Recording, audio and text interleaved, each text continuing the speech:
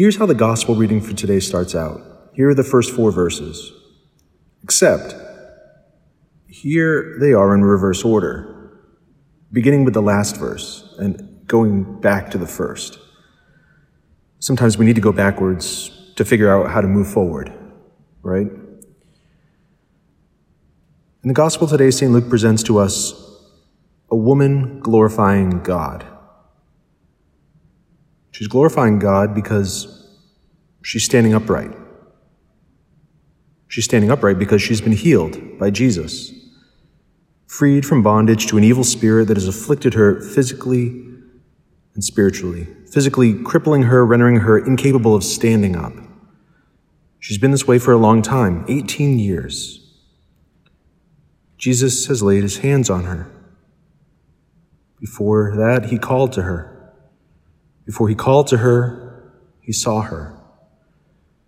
And he saw her because, well, she's there in the synagogue on the Sabbath. Jesus is teaching in the synagogue on the Sabbath.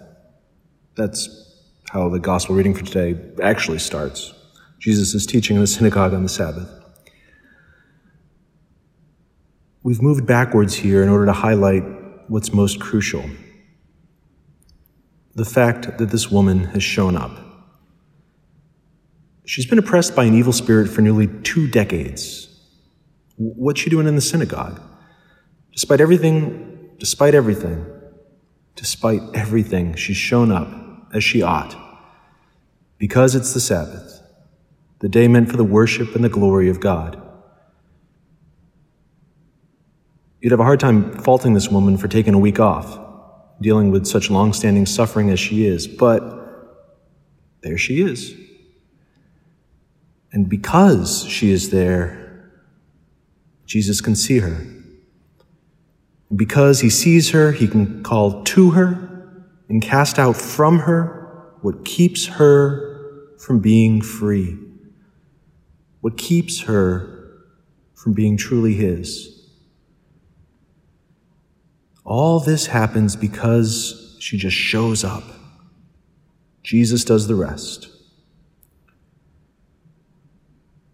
The same applies to Sunday Mass and to the sacrament of reconciliation.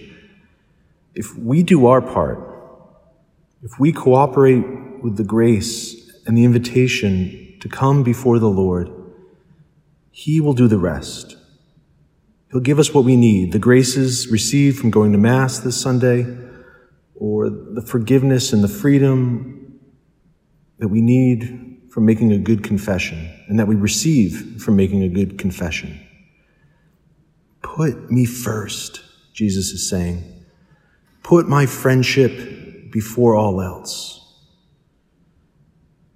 And then everything else will follow.